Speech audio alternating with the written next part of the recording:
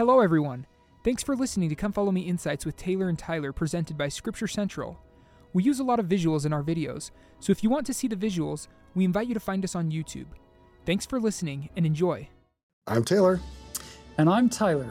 This is Scripture Central's Come Follow Me Insights. This week, Matthew 21 through 23, Mark 11, Luke 19 and 20, and John 12. Boy, that's a lot to cover. It's a lot because we are beginning the week of the atoning sacrifice. This is Palm Sunday today. And now that we get into this final week of Jesus' life, you're going to notice that all four gospel writers, John joins with the synoptics in telling many of these stories, which, remember, there weren't very many of those previously. The other thing to notice is that in our New Testament Gospels, Matthew, Mark, Luke, and John, 66% of the chapters cover the first 33 years of his life. And a full 1/3 of the chapters cover the last week plus a day. Mm-hmm. So 8 days of his life are covered in 1/3 of the scripture pages that we have in the Gospels. So this is day one as we now begin that final week of Jesus' life leading into his infinite atonement. And because there's so much here, it's kind of hard to separate out. Before we do the actual triumphal entry we're going to spend most of our time in Matthew 21 and 22. We need to go to John chapter 12 and pick up one little story that is a precursor to the triumphal entry. And it's this little feast that takes place over in Bethany.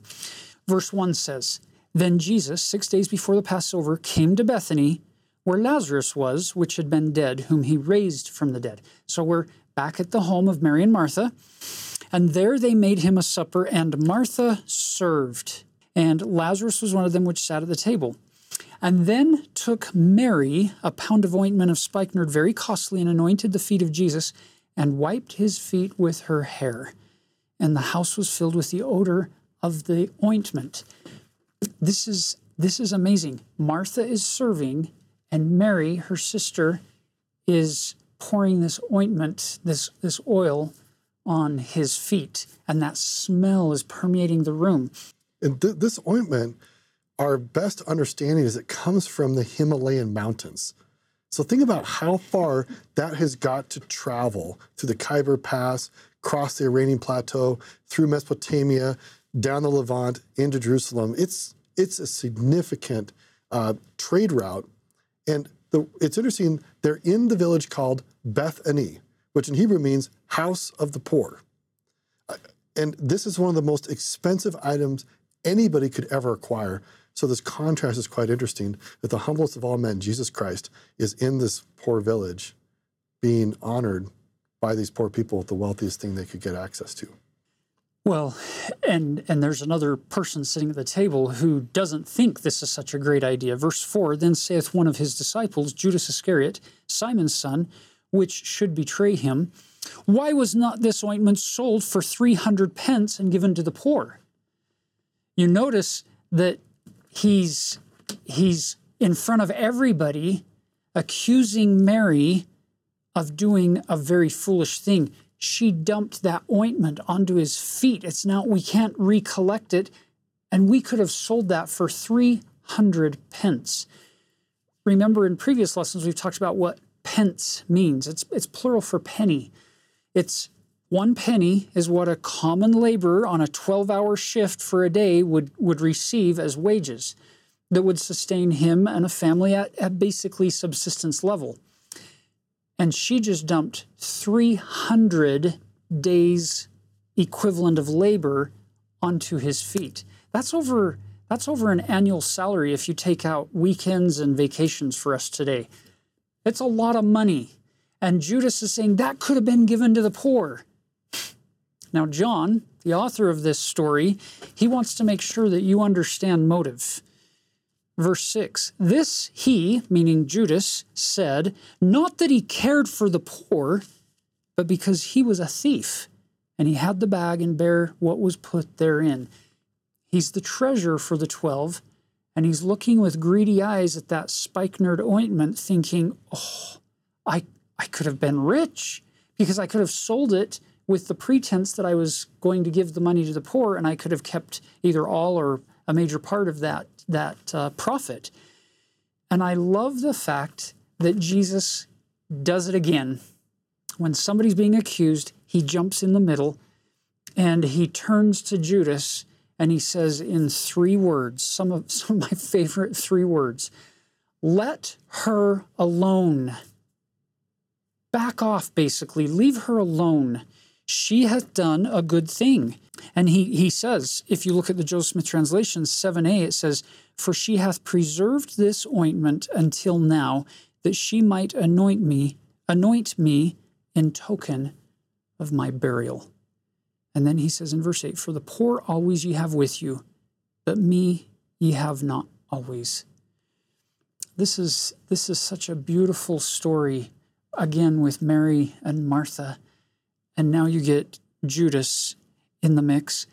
And did you see what John's gospel tells you the very next event is? Verse 10, "But the chief priests consulted that they might put Lazarus also to death." It's not enough that we need to get rid of Jesus. Now we need to get rid of Lazarus too. Yeah, verse 11, "Because that by reason of him, many of the Jews went away and believed on Jesus." They had seen the miracle. They'd known Lazarus, and they had been empowered to believe because of these miracles of Jesus. So let's now remove this witness of Jesus. So then after that, you see the triumphal entry from John's account. To make things perhaps a little easier to flow through this storyline, we're going to go back and pick up the story now with Matthew chapter 21, beginning with the triumphal entry. There are a lot of beautiful little elements here in this story that often go overlooked. This is one of my favorite unsung miracles in the entire New Testament. And some of you are probably thinking to yourself, the triumphal entry is a miracle? Hold that thought. Let's see as we go through what you think about this. First, before we even start down into the Kidron Valley, we need to get the animal, because Jesus apparently doesn't own a donkey or a mule. So we've got to get that first.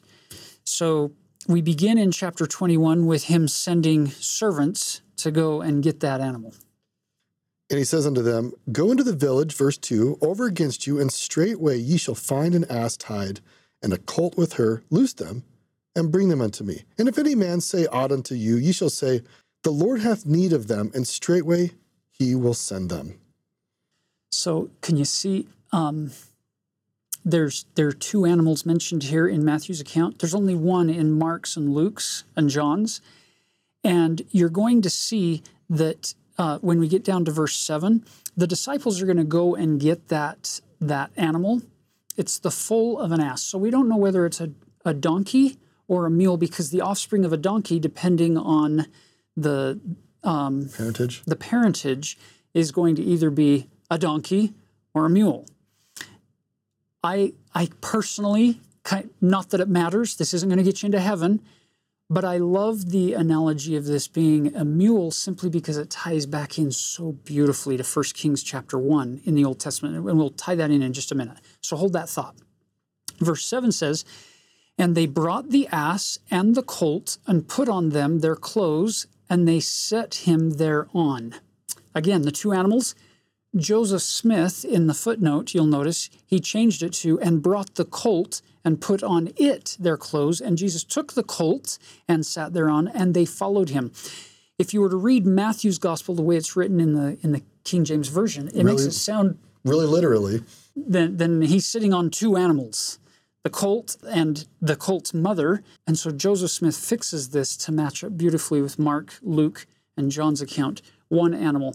And really what this comes down to is Jesus as the king comes into Jerusalem, and we will read in a little bit from 1 Kings chapter 1, verses 33 to 35, about how Jesus reenacts the triumphal entry of the king of peace named Solomon. Solomon's name in Hebrew comes from the Hebrew word for peace. And Solomon is this king who rides in on a donkey or a mule right into the same location where Jesus is going to be. Lots of great symbolism. This is incredible. So, again, earlier on, I threw it out there that this is one of my favorite unsung miracles in the New Testament. And some of you are still probably wondering, how is this a miracle? Well, if you live near any kind of a ranch that has, say, horses or donkeys or mules, you might go and ask that rancher if he would ever, in a million years, have people put clothing items on top of a young donkey or mule that has never been ridden on before, that we learn in a different gospel, and then if he would be willing to climb up on top of that young animal and then go up a really steep hill from Bethany to the Mount of Olives and then down a steep road into the Kidron Valley and then turn south to go down this steep path past the Gihon Spring, and then the whole time have people come rushing up to that animal that's never been ridden on before, unbroken, shouting and waving palm branches in the air and throwing clothing down on the ground in front of that donkey. And what are they shouting? Verse 9, Hosanna to the Son of David. Blessed is he that cometh in the name of the Lord. Hosanna in the highest. And ask that rancher if he would ever consider doing that with a young donkey or mule. And he'll probably look at you with an incredulous look of, why are you even asking such a silly question? Nobody in their right mind would ever do that. But Jesus would. He takes this animal and he goes on this journey. He takes that donkey or that mule places that little donkey or mule never thought possible. That's a miracle.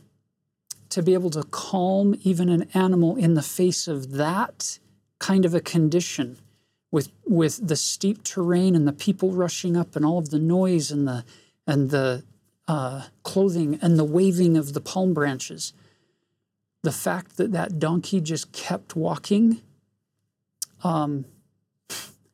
Someday I want to meet that donkey or that mule and thank that animal for being such an inspiration to me, because I can't tell you how many times in my life I have gone into a situation where I look down this steep hill down into the Kidron Valley and look at where I'm supposed to go and think, I can't do this.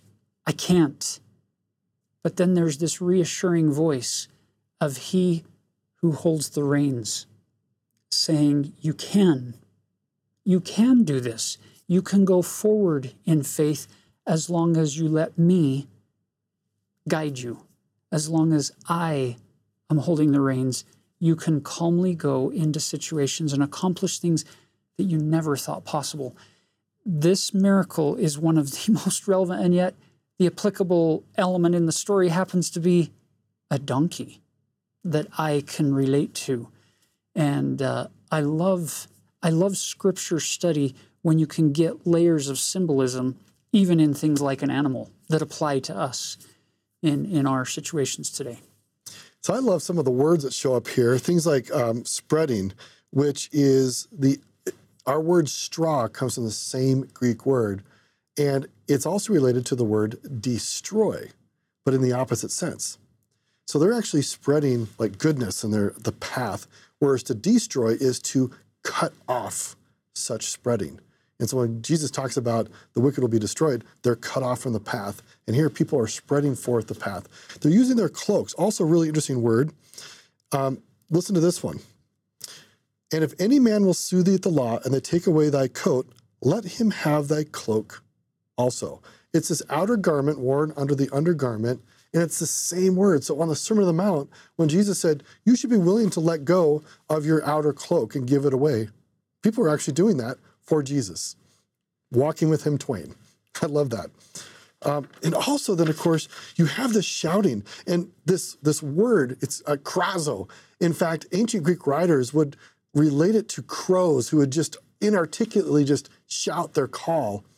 And it's people are just so exuberant. They're shouting with triumphant noise to a point that you can't even really fully tell what's going on, except you can hear this powerful Hebrew word, Hosanna, which means save us, please, which is based on the name of Jesus. Jesus' name is based on the Hebrew word Joshua, which is related to Hosanna. So all these really interesting things going on with the words in this text. So now, if you look at this 3D recreation of Jerusalem at the time of Jesus, as we look down this Kidron Valley, you notice here's the Gihon Spring, this area here. That location is significant. We already mentioned it. Back in 1 Kings chapter 1, that's when David's on his deathbed, and Nathan and Bathsheba come to him and say, hey, I thought you promised the throne after your death to our son Solomon. And he said, I did. And she says, well, Adonijah is conspiring to take it. At which point David revives, tells Nathan to go take his finest mule, go to the Gihon Spring, put his son Solomon on that mule, and there anoint him to be the king. Anoint the Messiah, the anointed one, the Christos in the Greek, the anointed one, at the Gihon Spring, and then he will ride into Jerusalem on David's mule amid shouts of triumph is the idea, celebrating their new king.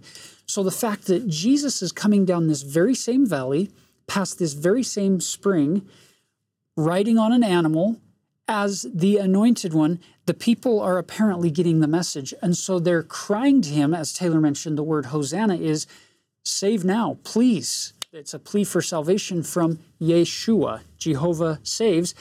They're seeing the connection, and you see that it says, Hosanna to the Son of David. They're seeing him as the fulfillment of all of their Jewish messianic expectations of a coming Messiah who is going to be taking the Davidic throne, restoring royalty back into the family line of David, and he's going to overthrow the Romans, overthrow all the governments, take the government upon his shoulders, and be in charge. They were expecting him on this experience to come in and fulfill all of the Old Testament prophecies that are pointing us to the second coming, the coming of the Lion of the tribe of Judah. And instead of riding in like a lion, he's going to come in meek and lowly like a lamb to be slain. So here they are on Palm Sunday shouting Hosanna, and there aren't going to be that many people shouting Hosanna on Thursday and on Friday morning of that week when he's being led to Golgotha. And yet, ironically, they actually are being saved. They're asking for salvation, and so he's going to do what needs to happen to save them by performing that infinite atonement. So let's read in 1 Kings chapter 1 a couple of these verses. And as you hear these, I want you to think about Jesus and how clearly this connects to what Jesus is doing. Verse 33 to 35. The king also said unto them, this is David, take with you the servants of your Lord, and cause Solomon my son to ride upon mine own mule, and bring him down to Gihon. And let Zadok the priest and Nathan the prophet anoint him there king over Israel. And blow ye with the trumpet, and say, God save King Solomon. Then ye shall come up after him, that he may come and sit upon my throne. For he shall be king in my stead, and I have appointed him to be ruler over Israel and over Judah. We should also point out this Gihon Spring, which is still there in Jerusalem today, is metaphorically the lifeblood of Jerusalem. Just a few days ago, I was talking with my kids about, we were actually studying some stuff in the Old Testament, and about why the city of David was built on such a steep hill. We talked about because it's very difficult to attack. And so Jerusalem was very well situated because it had two major things. It had great defense, and it had an eternal water source that starts at the Gihon Spring. And that water source still flows today, goes right through Hezekiah's tunnel. You want to think about this. Any city, any civilization needs water, ultimately for survival. If you look around the world today, conflicts past and present, often water is related to that conflict. Consider what Jesus is doing. He begins at the source of life for the city, the Gihon Spring, and enters in, symbolizing that He is the eternal source of life and water for these people. I just find it so powerful. The symbolism is so thick in these scriptures. And sometimes, as much as I love the words, I wish it was just visualized for us and we could see and all the symbolism just clearly laid out. Here's what Jesus is trying to communicate. He is the water of life.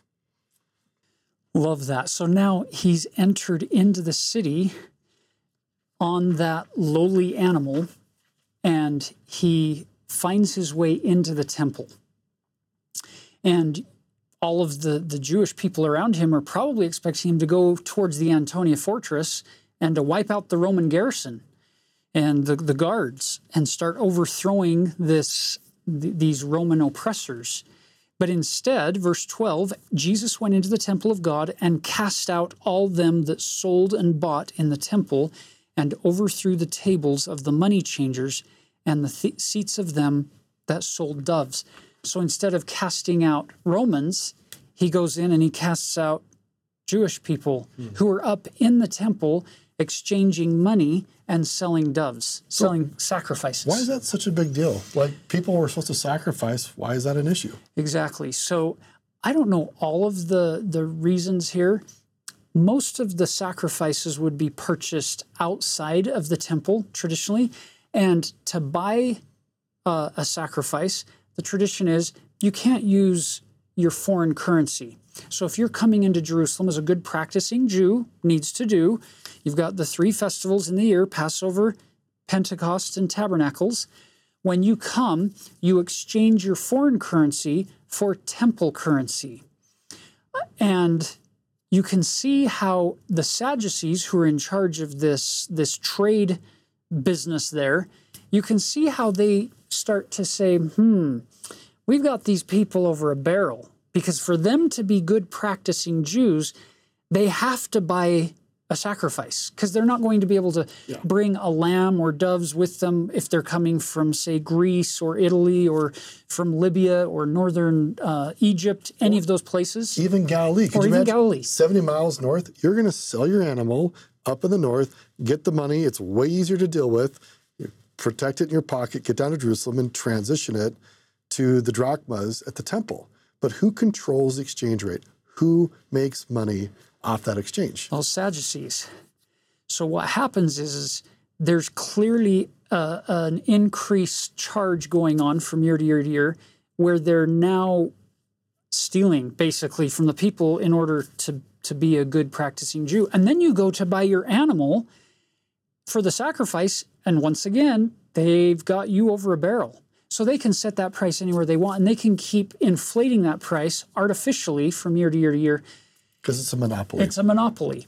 And now they've taken that practice from out in the markets around the temple. Now they've brought them into the temple courtyards, probably under the porticos.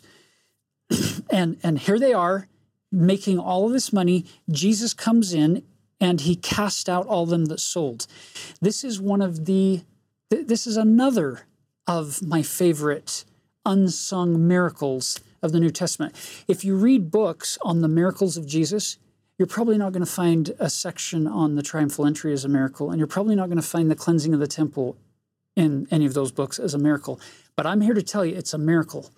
And if you don't believe me, try going into a huge sporting event, and I'll let you have a whip, to use John's first cleansing of the temple account. You can use a whip, but you have to be alone, and go and get all of the concessioners to leave that sports venue, that stadium, that arena, whatever it is. You, all by yourself, kick them all out, and then tell me it's not a miracle that one man went in against this entire group of people who are making an incredible amount of money for the Sadducees, and they hold all the power with the temple guards, and he kicks them out.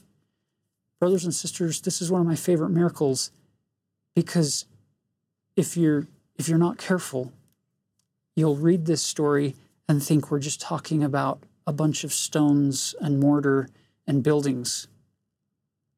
I love Paul's question to the Corinthians. What? Know ye not that ye are the temple of our God? And all of a sudden you say, So the cleansing of the temple that happened on that day 2,000 years ago could be seen as a symbolic object lesson for what Jesus is asking to do with me. But I have to let him in first. He's the one who cleanses my temple. He's the one who gets rid of those elements of my soul and of my life that are cankering me, that are holding me back, that are evil. He's the one who cleanses the temple. And then he doesn't stop there. There's miracle number 2.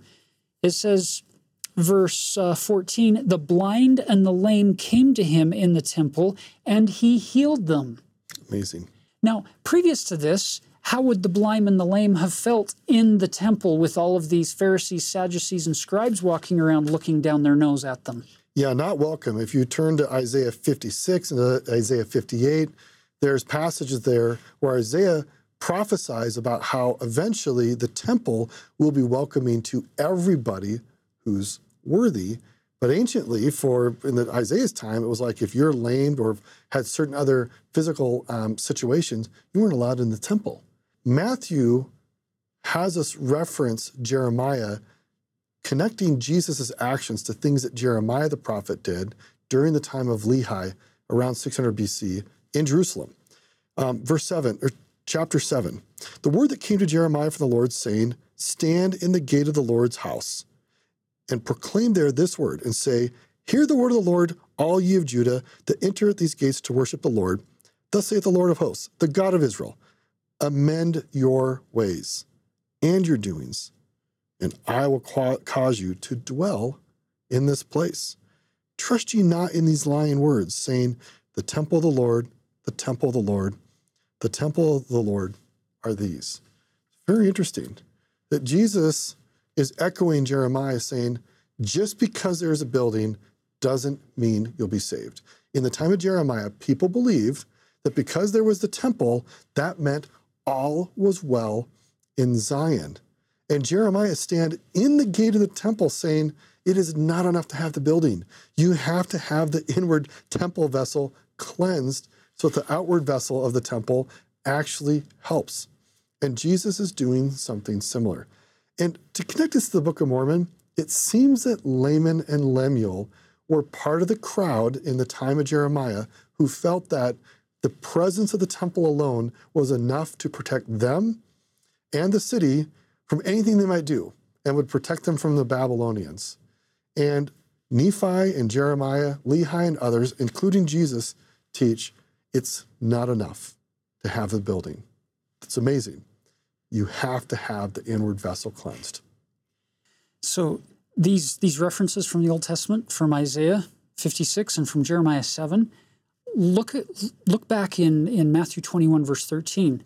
He said unto them, so this is before he heals the sick folk that come into him. Verse 13, and he said unto them, it is written, my house shall be called the house of prayer, but ye have made it a den of thieves. There's a subtle nuance going on here, because here we are in the week of the Savior's infinite sacrifice, his atoning sacrifice. In John's gospel, the cleansing of the temple, by John's account, occurs when Jesus is 30, at the very beginning of his ministry. So it's possible that he either cleansed the temple twice, once at the beginning, and John tells us that story, and once at the very end, where the synoptics tell that story. Matthew and Mark have it reversed in the order, and we'll talk about that in a minute. But the amazing thing is that in John's account, he refers to it as my Father's house in his telling at the beginning of the ministry. And now here at the end of his ministry, he's calling it my house. Now, if you think about that in the context of you, as a child of God, a child of the covenant, an adoptive son or daughter of Jesus Christ through the covenant, and now as a disciple of Christ, you can see that through that ministry, Jesus is now staking ownership, staking a claim over you and over the temple. He's calling it his house, the house of the Lord. And you'll also notice he's not defiling the sacrifices or the law of Moses or telling them they shouldn't be doing all those things. What he's rejecting is how they're robbing from the people, basically, in order for them to get gain, while the people are just trying to keep the law of Moses. I love the fact that they're now gone. These poor people who have been blind and lame, they come into the temple, and he healed them. I could be wrong, but for me, I love looking at this two-part miracle of Jesus taking things out of the temple that are defiled and unclean and bringing things into the temple that have been judged in the past to be defiled and unclean and making them pure and whole. It's almost as if we get this miracle of forgiveness of sins of commission, where he helps us get rid of those things out of our life that we're doing that we shouldn't be doing, and where sins of omission are being overcome, where he brings into our life things that before we haven't let in that really need to be a part of our life. I love this miracle that, once again, often gets overlooked as a miracle. So next we come to this miracle of the cursing of the fig tree, which many of you are probably wondering, why is there a miracle where Jesus uses his divine power to destroy? Up to this point, most of his miracles you've seen, probably without major exception, has been to restore, to build, to enliven. And in this one, he's using his power to destroy. It's worth mentioning that in Mark's gospel, he reverses the order of events. In Mark's gospel, you get the triumphal entry into Jerusalem. Jesus walks into the temple, looks around and sees what's happening, goes back to Bethany, spends the night, and in the morning comes back, curses the fig tree, then goes into the temple and cleanses the temple. So there's a beautiful symbolic connection there of the fig trees representing the leadership of the Jewish people at that time, these Sadducees and scribes, the Sanhedrin, of showing all of the appearance of having fruits of righteousness, but there's no fruit on the tree. So when Jesus comes to this fig tree, can't find any food on it in the morning when he's hungry, he says, "Let no fruit grow on thee henceforward forever," and presently the fig tree withered away. The Greek word there is immediately. And so the disciples are sitting there marveling. And then he goes into the temple. Again, in Mark's account, then you get the cleansing. But in Matthew's account, it still works because he's cursing the fig tree. And in the temple, you're going to get different groups of people coming to him and questioning him. And he's going to be showing the people the contrast between appearing to be righteous versus showing us fruits of righteousness. Verse 23, when he was come into the temple, the chief priests and the elders of the people came unto him as he was teaching and said, "By what authority doest thou these things? And who gave thee this authority?" It's a really good question. They want to know, how do you have authority to cast people out and to perform these miracles? Where did you get this? And I love this moment when Jesus looks at them and says, "Well, I'm also going to ask you a question. And if you can tell me the answer to this question, then I and likewise will tell you by what authority I do these things." And then he says, "The baptism of John, whence was it? From heaven or of men?" Can you picture that moment when these chief priests stand there looking at him with this confused look, and then they go and huddle up together and say, if we say that it's of God, then he's going to say, "Well, then why don't you go get baptized? And if we say it's of men, then the people are going to hate us because they all think John was a prophet. We're stuck." So they go back to Jesus and say, "We cannot tell. We cannot say." And I love verse 27 when Jesus says, "Well, neither tell I you by what authority I do these things." He says, it's fair. You're not going to answer my question. I'm not going to answer yours. And then look at the very next word, 28. Starts with the word but. But what think ye? The idea here is he is going to answer their question. He's just not going to answer it directly to them. He's going to tell a parable, a story, with the answer of, where did you get your authority? And who gave it to you? And here's the answer in parable form. A certain man had 2 sons, and he came to the first and he said, "Son, go work today in my vineyard." And he answered and said, "I will not." But afterwards he repented and went. And he came to the second and said likewise. And he answered and said, I go, sir. And he went not. Now, you're hearing that parable and you're thinking, wait a minute, how in the world does that answer the question of where'd you get your authority? Who gave it to you? Because neither of those sons sound like Jesus. But if you are reading in the King James Version, it makes it really hard to see. But in the Greek, look at verse 29 again. The first son, his answer was, I will not. The word will can imply, I'm not going to do it. Or it can imply, it's not my will. It's not what I want to do. Now, if you picture Jesus going into Gethsemane a few days after this event, when he falls to the ground, his prayer is, Abba, Father, all things are possible unto thee, remove this cup from me. He's basically saying, I don't want to do this. And none of us are frustrated by that. He says, but afterwards he repented and went. The word repented, metanoeo, means to change. He didn't persist in this request of, I don't want to do this, remove this cup from me. You don't have to sin to change or to repent in the Greek context here. So this first son said, I don't want to do this, but then he metanoeo, he changed his thinking. And in Gethsemane, Jesus said, nevertheless, not my will, but thine be done. And he went. He completed the task. Now, what about the second son? The second one said, I go, sir, and he went not. If you look closely at your wording there in verse 30, the go is italicized, which means it didn't exist in the Greek text. They added it because they didn't think that it was very good English to say, and he answered and said, I, sir, and went not. What he's saying is, ego, kyrie, I, sir. Did you notice the word for I in Greek? Ego, ego, E-G-O. With Lucifer, it's all about the ego. It's all about I. But he went not.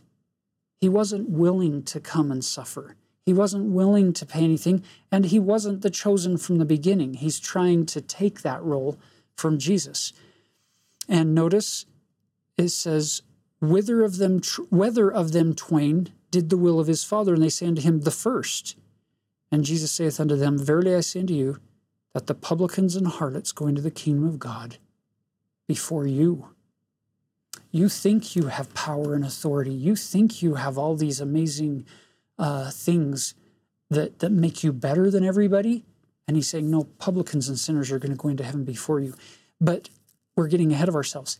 He answered their question. Where did you get your authority and who gave it to you? His answer is, I got it before the world was, and my Father gave it to me, and he sent me down here to do his will. Well, then he says in verse 33, hear another parable. There was a certain householder which planted a vineyard. And I get the parable of the husbandman. Authority matters.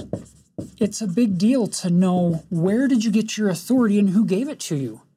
So he's already answered in parable number 1 where he got his own authority. Now in parable number 2, he's going to give a second parable about where the chief priests, the very people he's talking to, where did you get your authority? Because they do have some authority. And he tells this example of a vineyard, and the husbandman goes into a far country, leaving the vineyard in charge or under the care of these husbandmen. So then the Lord of the vineyard sends his servants into the vineyard to get the fruits of the vineyard from these husbandmen. But when they come, the servants beat one, they kill another, and they stone another. And so then he sent more servants, and they do the same and worse to them as well. And finally, the husbandman says, I'm going to send my son. surely they'll reverence my son. So the heir of the vineyard comes in, and they say, here's the wording, when the husbandmen saw the son, they said among themselves, this is the heir. Come, let us kill him, and let us seize on his inheritance. And they caught him and cast him out of the vineyard and slew him. And then Jesus does something fascinating. Keep in mind, they're interpreting these stories very literally. So he's just telling this story, and they're thinking, man, these are terrible servants. And Jesus asks them this inspired question. When the Lord, therefore, of the vineyard cometh, what will he do unto those husbandmen? So he lets them answer this question. And they say unto him, he will miserably destroy those wicked men, and will let out his vineyard unto other husbandmen, which shall render him the fruits in their seasons. And then Jesus quotes to them Psalm 118, verse 22, from their hymn book, about the stone being rejected by the builders. The very stone that's rejected becomes the head of the corner. And he finishes, and you can picture this moment where those chief priests are standing there thinking, wait a minute, I think he might have been talking about us with that story. Look at verse 45. When the chief priests and the Pharisees had heard his parables, they perceived that he spake of them. But when they sought to lay hands on him, they feared the multitude because they took him for a prophet. And then he's going to tell one more parable in the beginning of chapter 22. And this is where we get our authority. So he's already told about his own and the chief priest's authority. Now he talks about us through the parable of the marriage feast of the king's son, and where all of these rich people are invited, bidden to come to the wedding, and they would not come. So the doors are thrown open, the party is laid out, and these people won't come. And so what does he do? He sends servants out into the highways, and he gathers as many as would come, both bad and good, and the wedding was furnished with guests. He brings people into this wedding feast, and when he came into the wedding feast, the king, he saw there a man which had not on a wedding garment. This covering, a kafar from the Old Testament. There's a man who came in, and he must have thought he could come in without going through the front door and accepting the clothing, the covering that the Lord of the feast would have provided as part of the wedding. And he's sitting there without it, as if to say, I don't need the Savior's infinite atonement to be saved in this wedding feast. And the king comes to him and says, Friend, how camest thou in hither not having a wedding garment? And he was speechless. He didn't have an answer. Then said the king to the servants, Bind him hand and foot, and take him away, and cast him into outer darkness. There shall be weeping and gnashing of teeth, for many are called, but few are chosen. And verse 14, Joseph Smith adds, Wherefore all do not have on the wedding garment. There are some who are coming in acting like they're taking Christ upon them, being clothed in Christ, but they don't have the wedding garment on, and there is no place for them in his wedding feast. So where do we get our authority? It's by accepting the king's invitation to come in to the wedding feast of his son, this beautiful symbolic union between Christ and his church, and to put on Christ, as Paul would say, and to be prepared. That's where we get our authority. Now, this is the end of segment 1. When we pick up segment 2, we'll start here halfway through Matthew 22 and finish 22 and 23 with some incredible teachings of Jesus there in the temple, likely on that Monday of the week of his atoning sacrifice. I hope that you can find meaning and purpose that you can apply in your own life from these stories that happened 2,000 years ago that are getting the Savior closer and closer and closer to Gethsemane, the trials, and Golgotha. I hope you can see elements of yourself in that little donkey or that mule. I hope you can see elements of yourself in the stones and in the buildings of the temple being cleansed. I hope you can see elements of the Savior's power showing what happens when we act like we have fruits of righteousness, but we don't have them in the cursing of the fig tree. And then these three parables showing authority. The amazing thing to me in these three parables is how much God wants to share his power and his authority with us down here on the earth. But we have to be willing to accept it the way he intends to give it, and to use that power and authority in ways that he directs us. And it's always going to be in ways to help build up his kingdom and to help people who are struggling in a variety of ways on both sides of the veil. So in episode 1, we covered most of the stories that are in Mark, Luke, and John, and the Matthew 21 and the first half of chapter 22. So today, in this second episode, we're going to cover the second half of Matthew 22 and all of Matthew 23.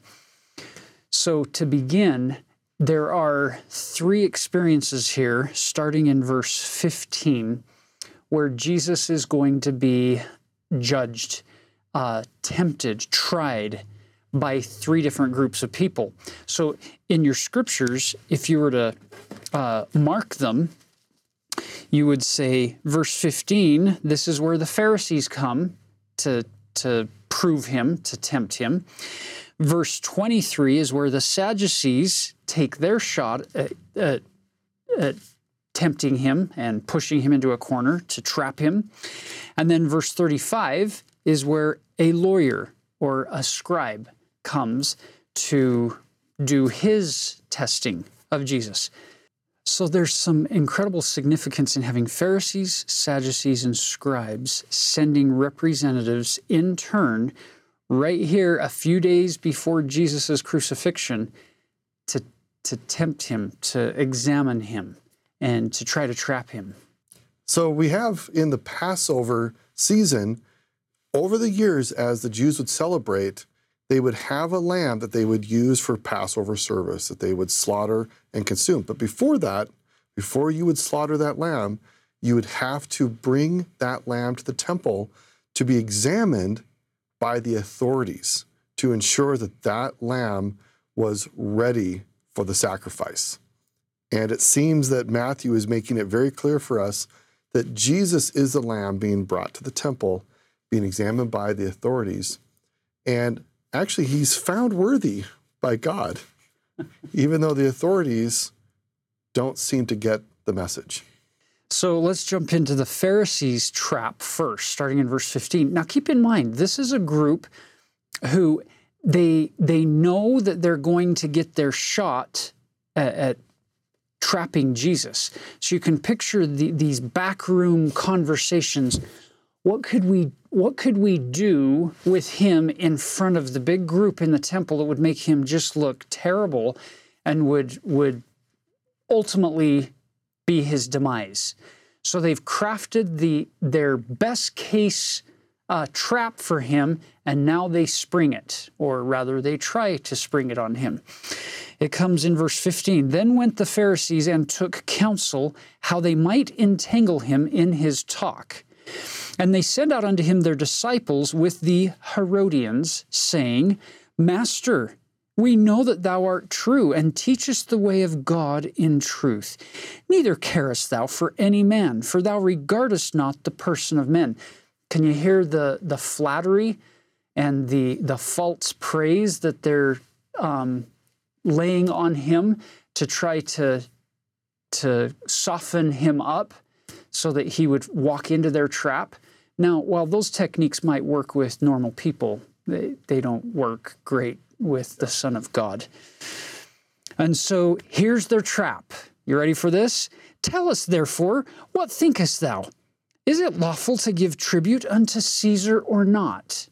So after their flattery, you speak the truth. You're such a wise master, and we're really wrestling with this debate of, is it really okay for us to continue to pay tribute to Rome? Because we know what happens when we pay money to Caesar. It gets spent to build pagan temples, pagan idols, and to build up that Roman Empire, which is rooted in idol worship. And you're also using money to pay the army that's oppressing us. So there's a lot of reasons they don't like paying the tax. So can you see the trap?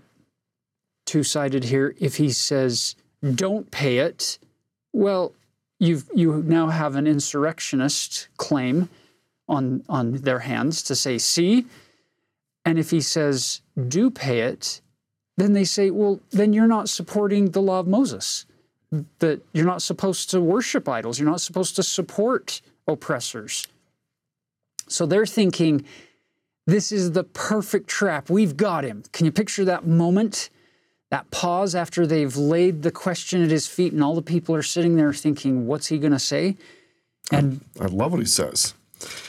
Jesus perceived their wickedness and said, why tempt ye me, ye actors, you hypocrites? So the word is actor.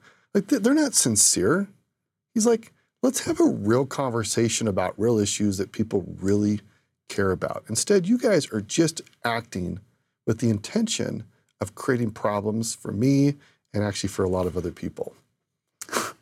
So then he says, verse 19, show me the tribute money. And they brought unto him a penny. So I have here a replica denarius that was made out of silver from my friend Richard Beach, a jeweler.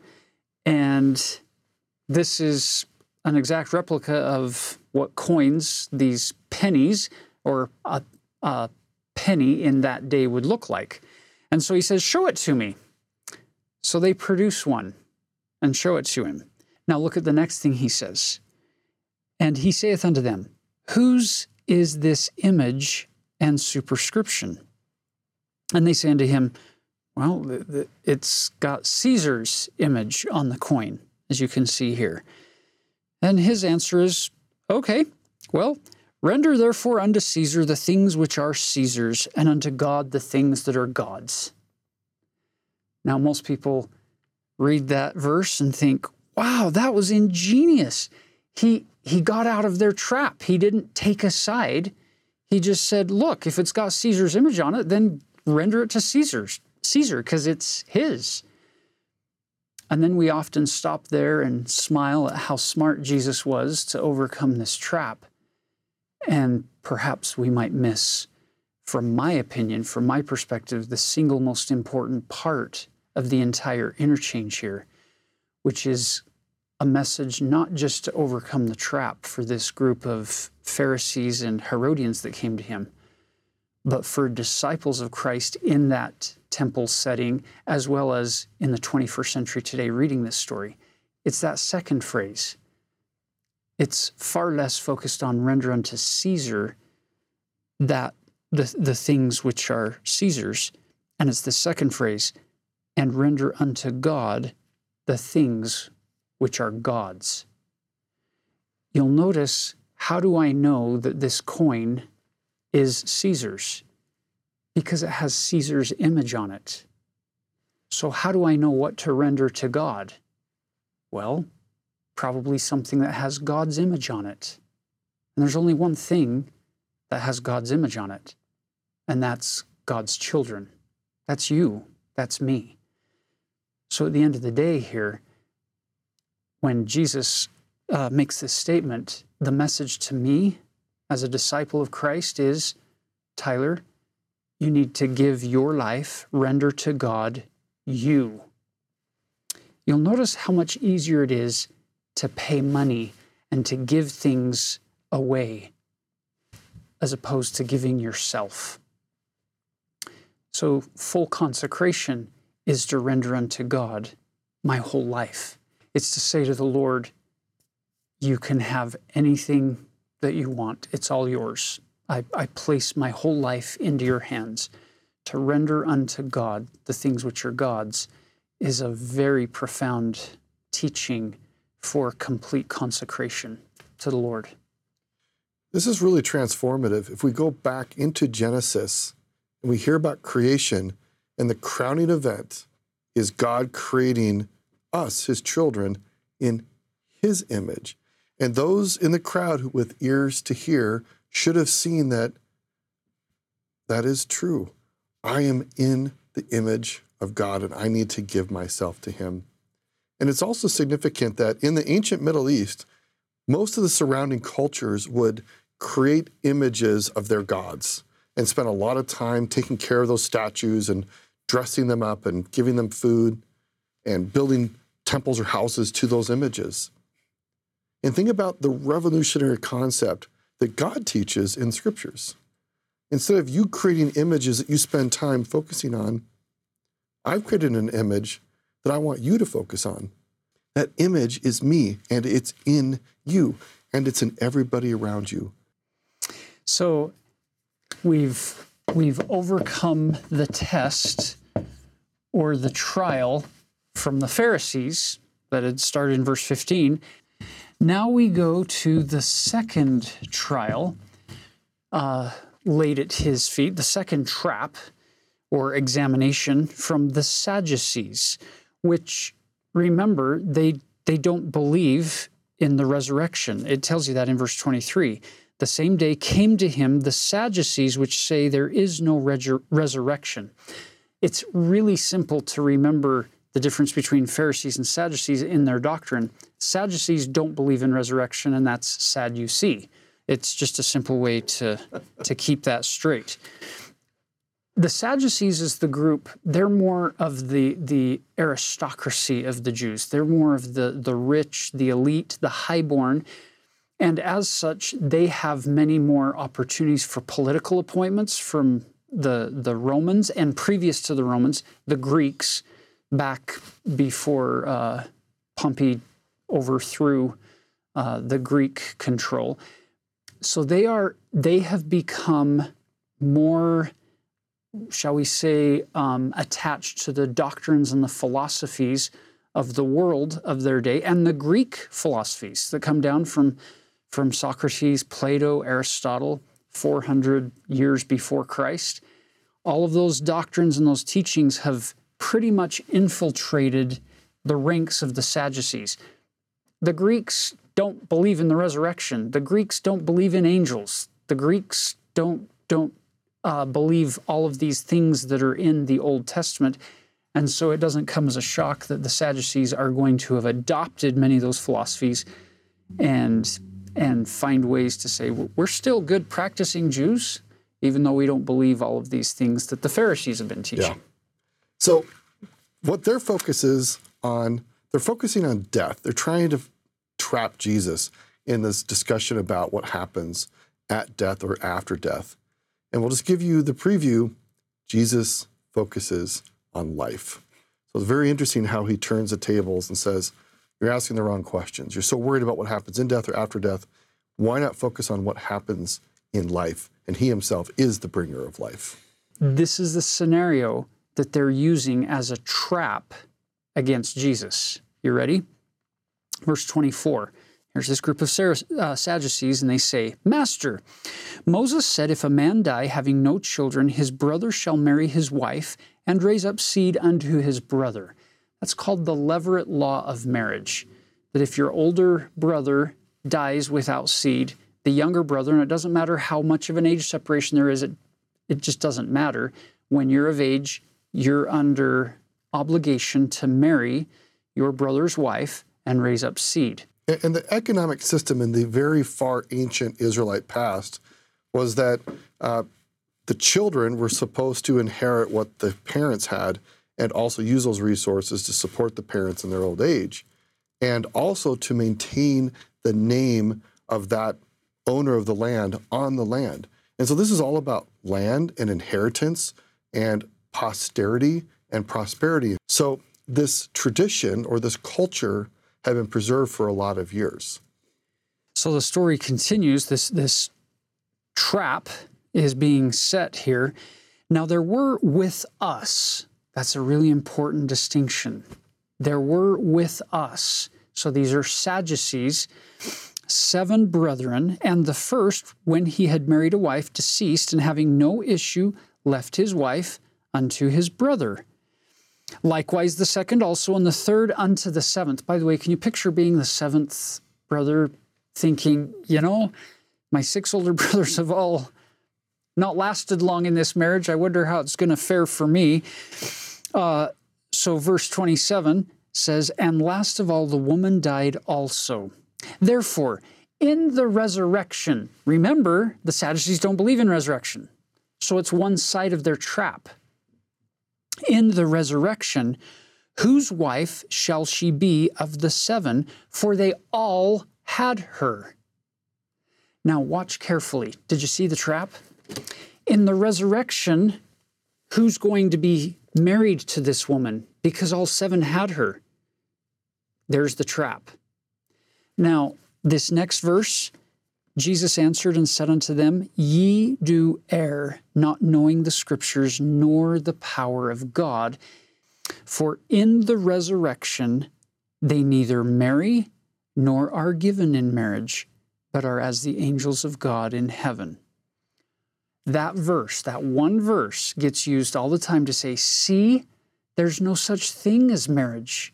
There's no such thing as eternal family. Here's the fascinating thing. The Sadducees had plenty of opportunity in their shady back rooms to come up with a trap for Jesus.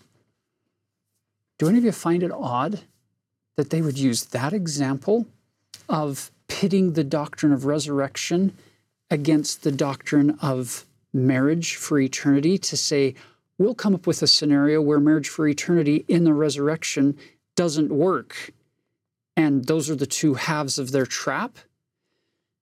If Jesus has never taught the eternal nature of marriage, why would they come up with a plan to trap him on something he's never taught? The idea being that Jesus has openly taught about resurrection and he's openly taught about eternal marriage, so they've come up with this scenario to try to disprove him and make him look bad. And some would say, well, no, he doesn't ever directly talk about eternal marriage. Well, there are other places where he's touched on this. He said things like, what God hath joined together, let no man divide asunder, when he was having that debate with Pharisees about divorce. There are enough hints that even though certain plain and precious truths might have been taken out of the Bible at one point, doesn't mean that Jesus couldn't have taught about these things, and there are enough hints in other places that he is talking about the eternal nature of family. And this, ironically, is, for me, one of the greatest sources to show that Jesus did teach eternal marriage, because of what the Sadducees are using that doctrine as a half of their trap in this instance. And here's the fascinating thing. If you write a cross-reference in your scriptures next to verse 30, write Doctrine and Covenants section 132, 15 through 17. In that passage, the Lord in section 132 is giving a series of different types of marriages that are performed and what effect they have. And the type of marriage in verse 15 through 17 is a marriage that is for time only. It's not performed with sealing keys under proper authority. It's just performed basically till death do you part. And if you look in Doctrine and Covenants 132, 15 through 17, you're going to see some identical wording to this exact passage here that gets repeated there in context of they will not be married because they weren't sealed. And remember back in the beginning in verse 25, now there were with us 7 brethren. So those marriages were performed under what authority? Under Sadducean authority. And they don't have the sealing keys. They are not sealing this woman to these 7 brothers. They're simply marrying her till death do they part. And those deaths came pretty quickly. And they parted pretty quickly. And so Jesus in verse 30 is saying, for in the resurrection, they neither marry nor are given in marriage, but are as the angels of God in heaven. Perfect description from over there in section 132 of what happens to people who choose not to enter into a temple ceiling that is for time and all eternity. Really fascinating how this trap or this exchange ends. He uses these powerful phrases, 31 and 32. But as touching the resurrection of the dead, have you not read that which was spoken unto you by God, saying, I am the God of Abraham, and the God of Isaac, and the God of Jacob. And pause right there. That phrase is the summary phrase pointing us back to the Abrahamic covenant. So I find this extremely powerful, that what is supposed to be a trap ends up being this lesson about covenants all of us have eternal access to if we choose to be loyal to God by keeping the commandments, which is a way of showing loyalty, which is interesting because what's the very next challenge? It comes from the lawyer, the scribe, a temptation. About which commandments is the most we important. should keep.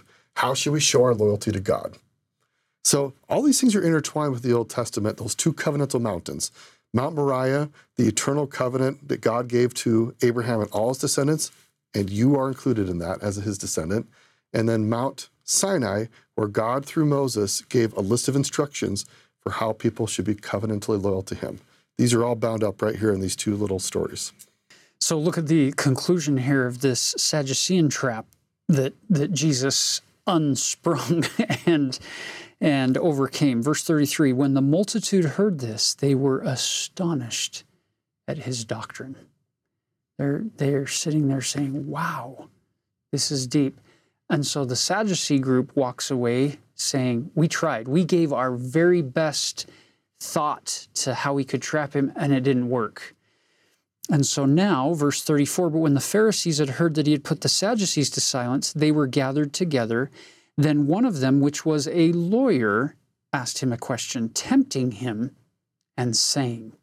So now you get this expert in the law of Moses, this scribe who knows the Old Testament very well. Master, which is the great commandment in the law? Can you see what he's trying to do? He's baiting Jesus to get into a debate here to show how much smarter he is than Jesus when it comes to knowing the law. He's going to let Jesus pick a commandment that he thinks is really important, and then he's going to Bible bash with him and show him lots of verses that would show that other commandments might be more important. So you're thinking, wow, how do you get out of that one? Well, watch what Jesus does. Jesus said unto him, thou shalt love the Lord thy God with all thy heart, and with all thy soul, and with all thy mind. This is the first and great commandment, and the second is like unto it. Thou shalt love thy neighbor as thyself. On these two commandments hang all the law and the prophets. Two commandments. This is really fascinating because how many commandments are there in the law of Moses? 613, and then if you were to boil those 613 specific parts of the law down to its simplest form, you would say, well, there are 10 commandments. Which we get at Mount Sinai. And Jesus is giving us two. Now notice he says this phrase, upon these two laws hang all the law and the prophets. The law is the law of Moses, or the 5 books of Moses, the Torah. Love God, love your neighbor, and if you do those things, you are loyally entwined with God, and you receive all the blessings of Abraham, Isaac, and Jacob. You know, Taylor, I wonder if there is great application to us today in the Church of Jesus Christ of Latter-day Saints. I think the same thing could be said. All of the procedures that happen in church, all of the programs, all of the policies, all of the practices, all of the commandments, all of the ordinances, everything that happens in the church could be hung on those two same commandments, those two same ideas of love the Lord thy God with all thy heart, might, mind, and strength, and love thy neighbor as thyself. Everything that we do in the church today, all of our efforts are built on those two things. It's pretty powerful when we keep things in that perspective. Otherwise, it's too easy to get off in the weeds of one of those 613 laws of Moses and think it's the most important aspect when God's the most important, and loving Him and loving the neighbor. These should all be means to that end. And isn't it beautiful how you can take those 10 commandments, for instance, even if we boil from the 613 down to the 10, you look at those first 4, those are all focused on how you treat your relationship with God. No other gods before me, don't worship idols, don't take the name of the Lord thy God in vain, and remember the Sabbath day to keep it holy. All of those are focused on your connection with God. And number 5 through 10 are all focused on how you treat people. Honor thy father and thy mother, don't kill, don't commit adultery, don't steal, don't lie or bear false witness, and don't covet.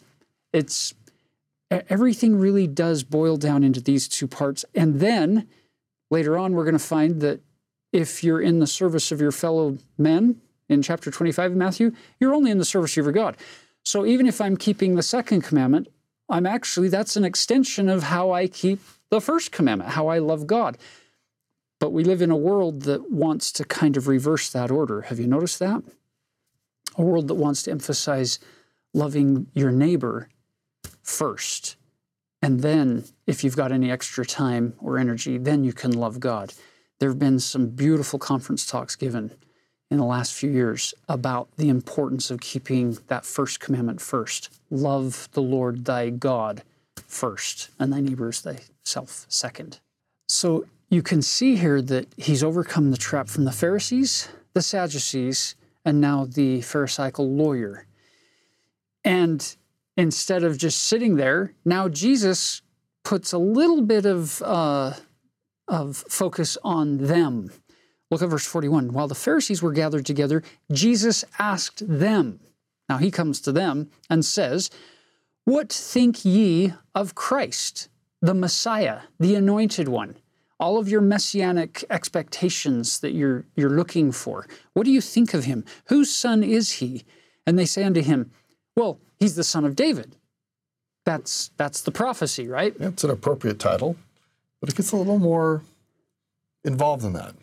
So then he says, so if the Messiah, the Christ, is going to be the son of David, then why did David in spirit call him Lord, saying, "The Lord said unto my Lord, sit thou on my right hand till I make thine enemies thy footstool"? If David then call him Lord, how is he his son? And no man was able to answer him a word, neither durst any man from that day forth ask him any more questions. They've learned their lesson. You don't try to debate with Jesus because it's impossible. He always gets out of your trap that you lay for him, and you can't get out of the questions he asks you. There's no answer. And it's this beautiful realization that they finally come to of, okay, we're not gonna ask him any more questions. Which now brings us to chapter 23. This is a very direct chapter where he's condemning the Pharisees and the scribes, and he's speaking to the multitude and to his disciples. So I find this interesting because it's almost like he is done having all these debates, and then he turns to his disciples and now says something about the individuals who were trying to trap him. And it doesn't make it absolutely clear here, but my assumption is that Matthew's trying to narrate that Jesus is describing for his people, here are the leaders of society that you should not be trying to spend any time with, unless you're just loving them and encouraging them to follow me.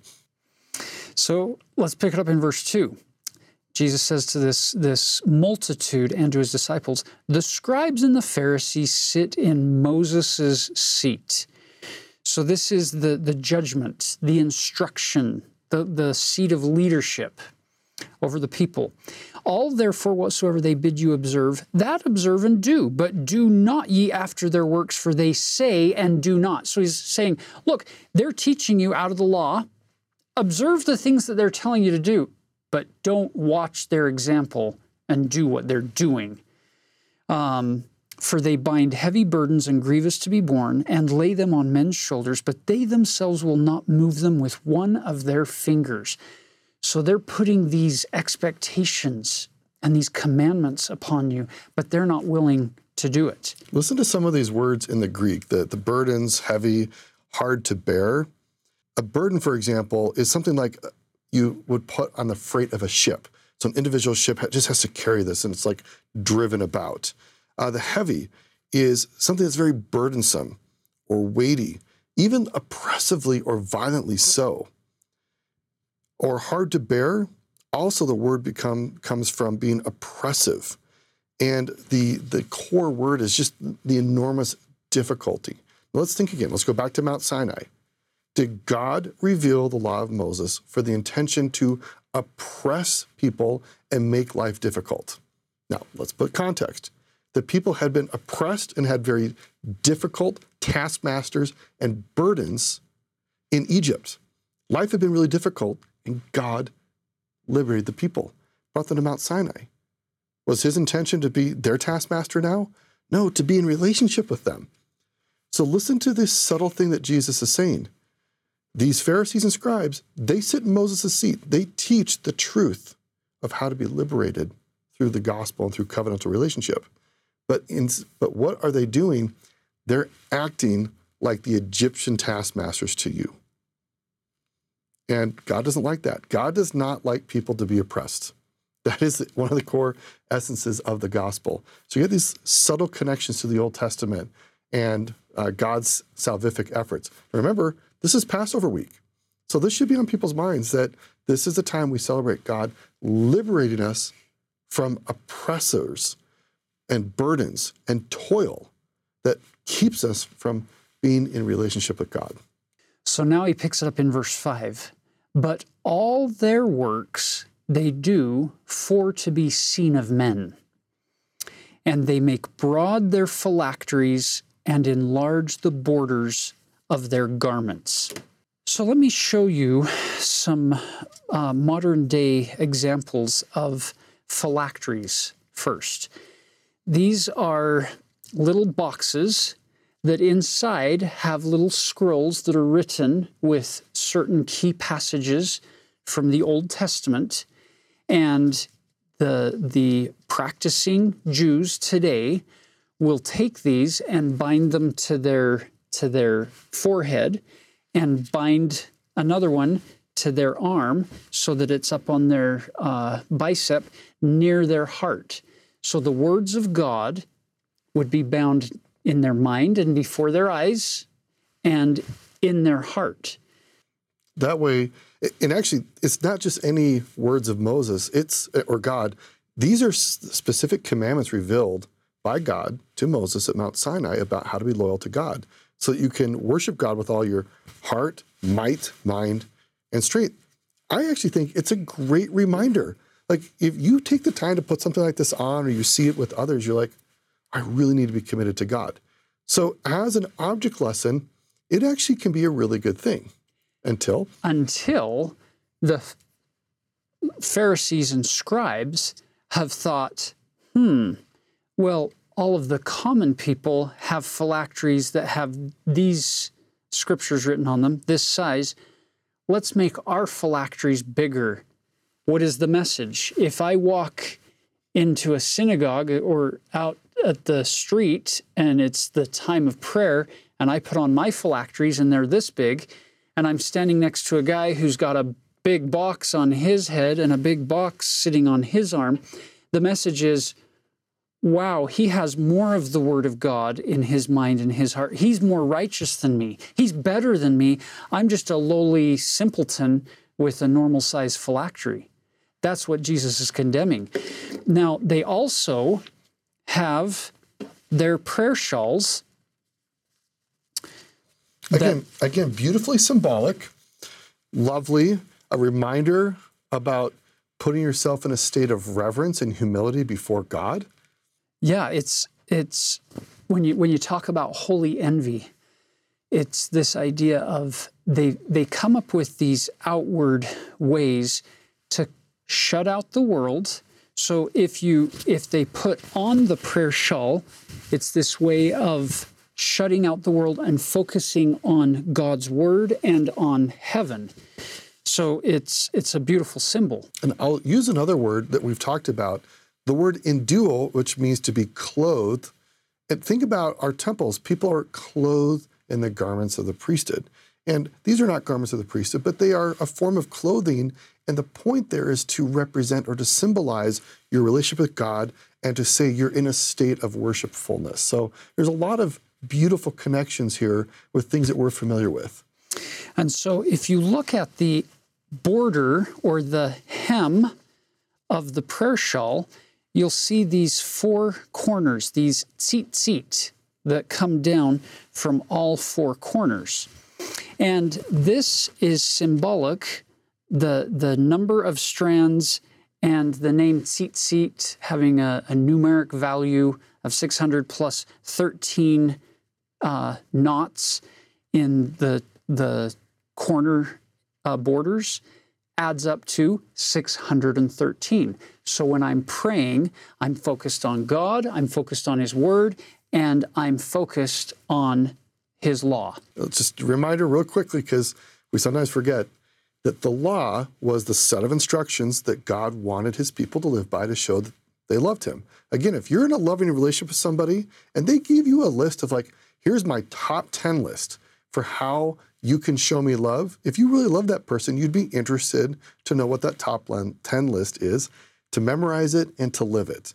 And so everything we're talking about here is all rooted in a deep desire to be covenantally related to God, be covenantally combined with God. Yeah, it's the practice, you'll notice, Jesus is not condemning the practice of using phylacteries and a prayer shawl. That he is not opposed to them saying their prayers and feeling connected to God and God's laws. What is the condemnation? Look closely back at verse 5. But of all their works they do to be seen of men, they make broad their phylacteries, and they enlarge the borders of their garment. They increase the size of these tzitzit, these tassels. They make them bigger, longer, even start adding colored strands in to draw more attention to it. So if you're standing there with a traditional sized prayer shawl next to a Pharisee who's got a much bigger and longer border to his garment, the implication is, oh, he's more righteous than me. He's more holy than me. He's better at keeping these 613 laws than me because his borders happen to be longer than mine and bigger and maybe more colorful than mine. So how hard is it to make your borders of your garments longer or more colorful or make a phylactery that's even bigger? You don't have to be more righteous to do any of those things, and yet they're doing it to be seen of men.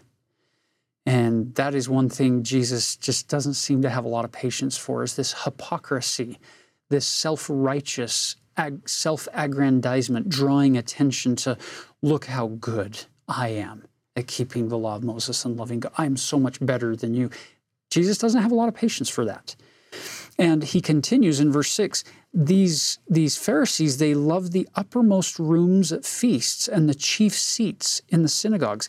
They love the place of prominence. They love the glory, the honor that they can get from people. And quite frankly, we live in a world, in a fallen condition where you have to recognize the human weakness that actually enjoys popularity, that enjoys honors of men, that enjoys the titles and honorific things that this world can place at our feet. And you have to fight against that natural tendency to worship God and love your neighbor, because those are not quite as inherently natural in the fallen state. We have to work with the Lord at developing those. Verse 7, and greetings in the markets and to be called of men, Rabbi, Rabbi. They love these titles. They love these seats. They love this attention. And Jesus is teaching the multitude and his disciples, Stop setting your heart on those things. Don't love those. Love God and love each other. I've had to deal a little bit with this. I spent a lot of years in graduate school, and I eventually was handed a title called doctor.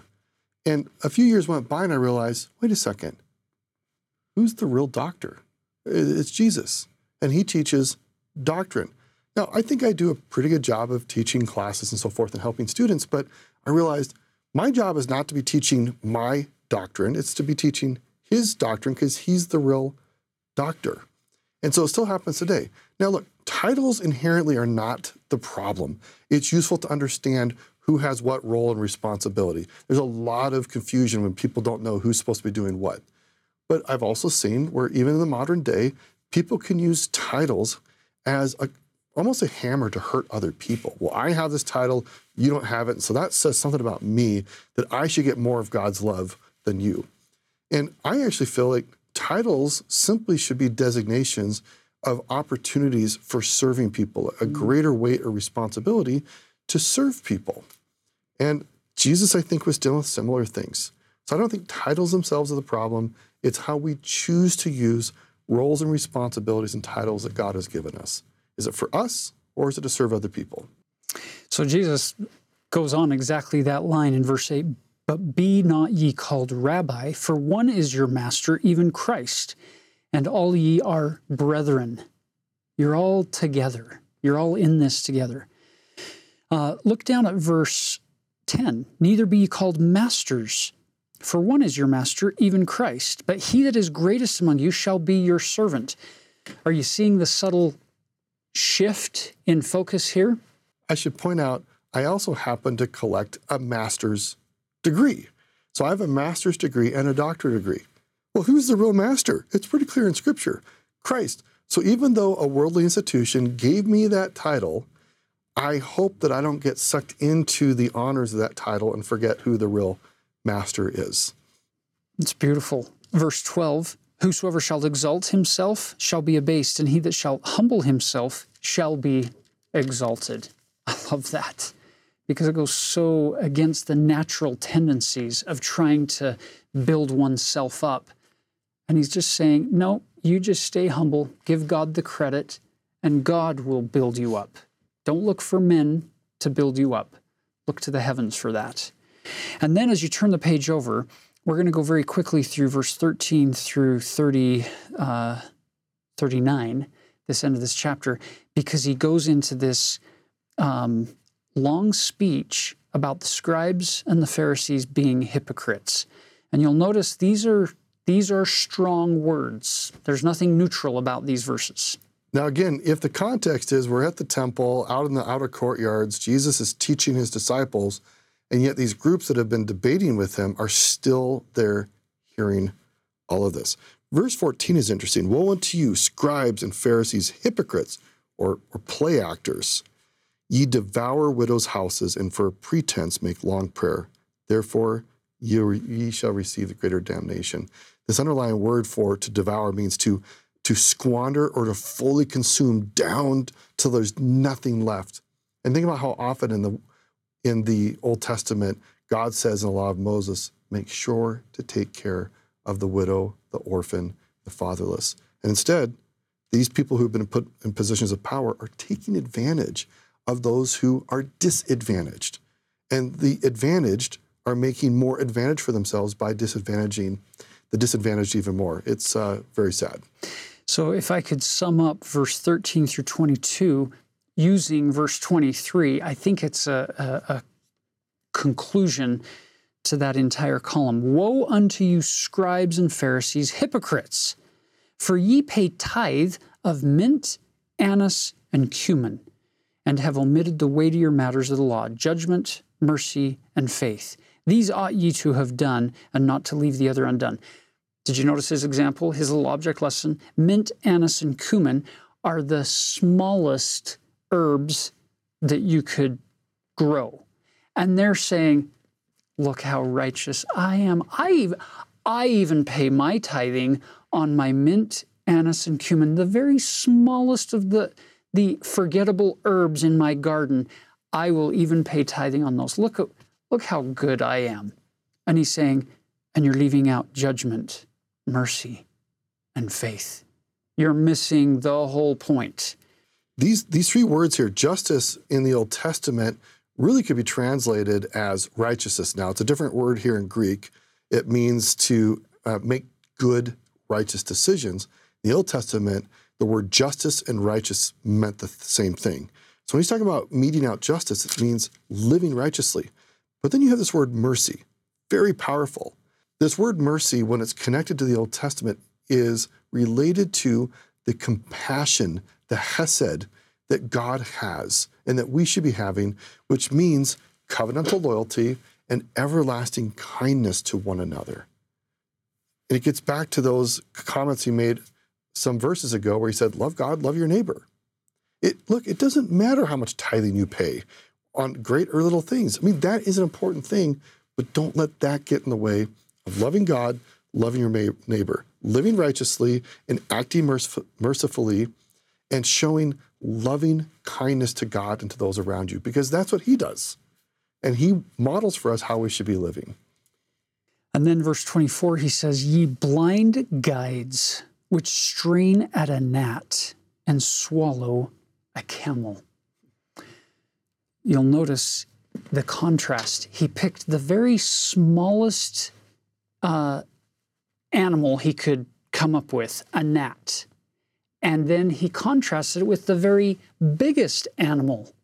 We're on the two extremes of the animal kingdom here with these people.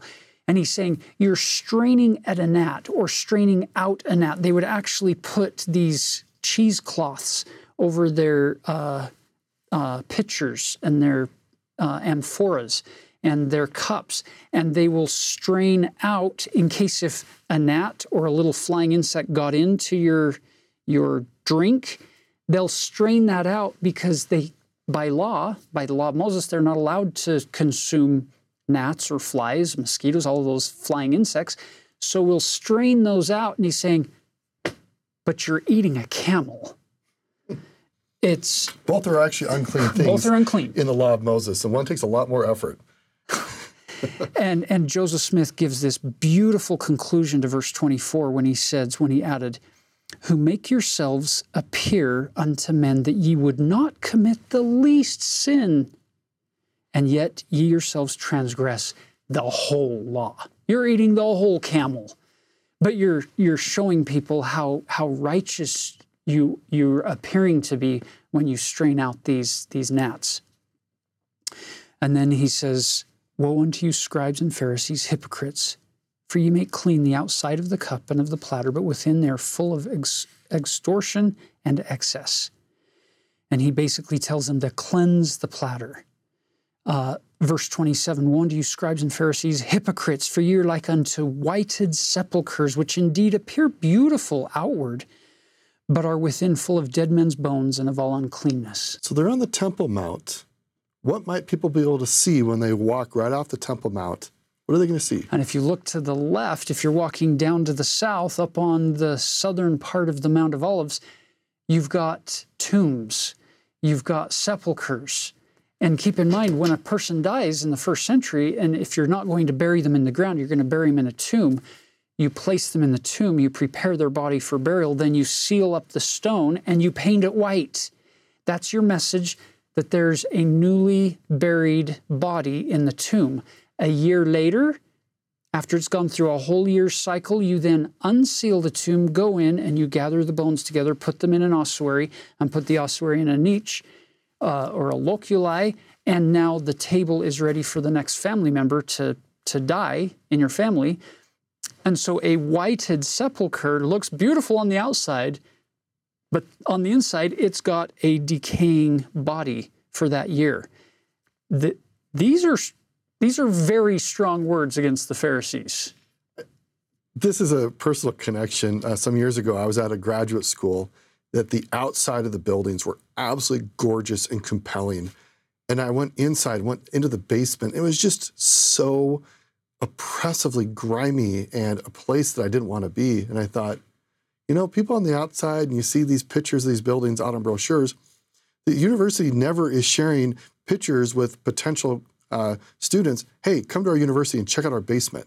And I remember thinking this very thing, like, yeah, we shouldn't simply just have an outward face of making ourselves look like something. We truly should be through and through what we represent. And remember at the very beginning, we talked about the image of God. We should be the living and lively image of God, not dead men's bones.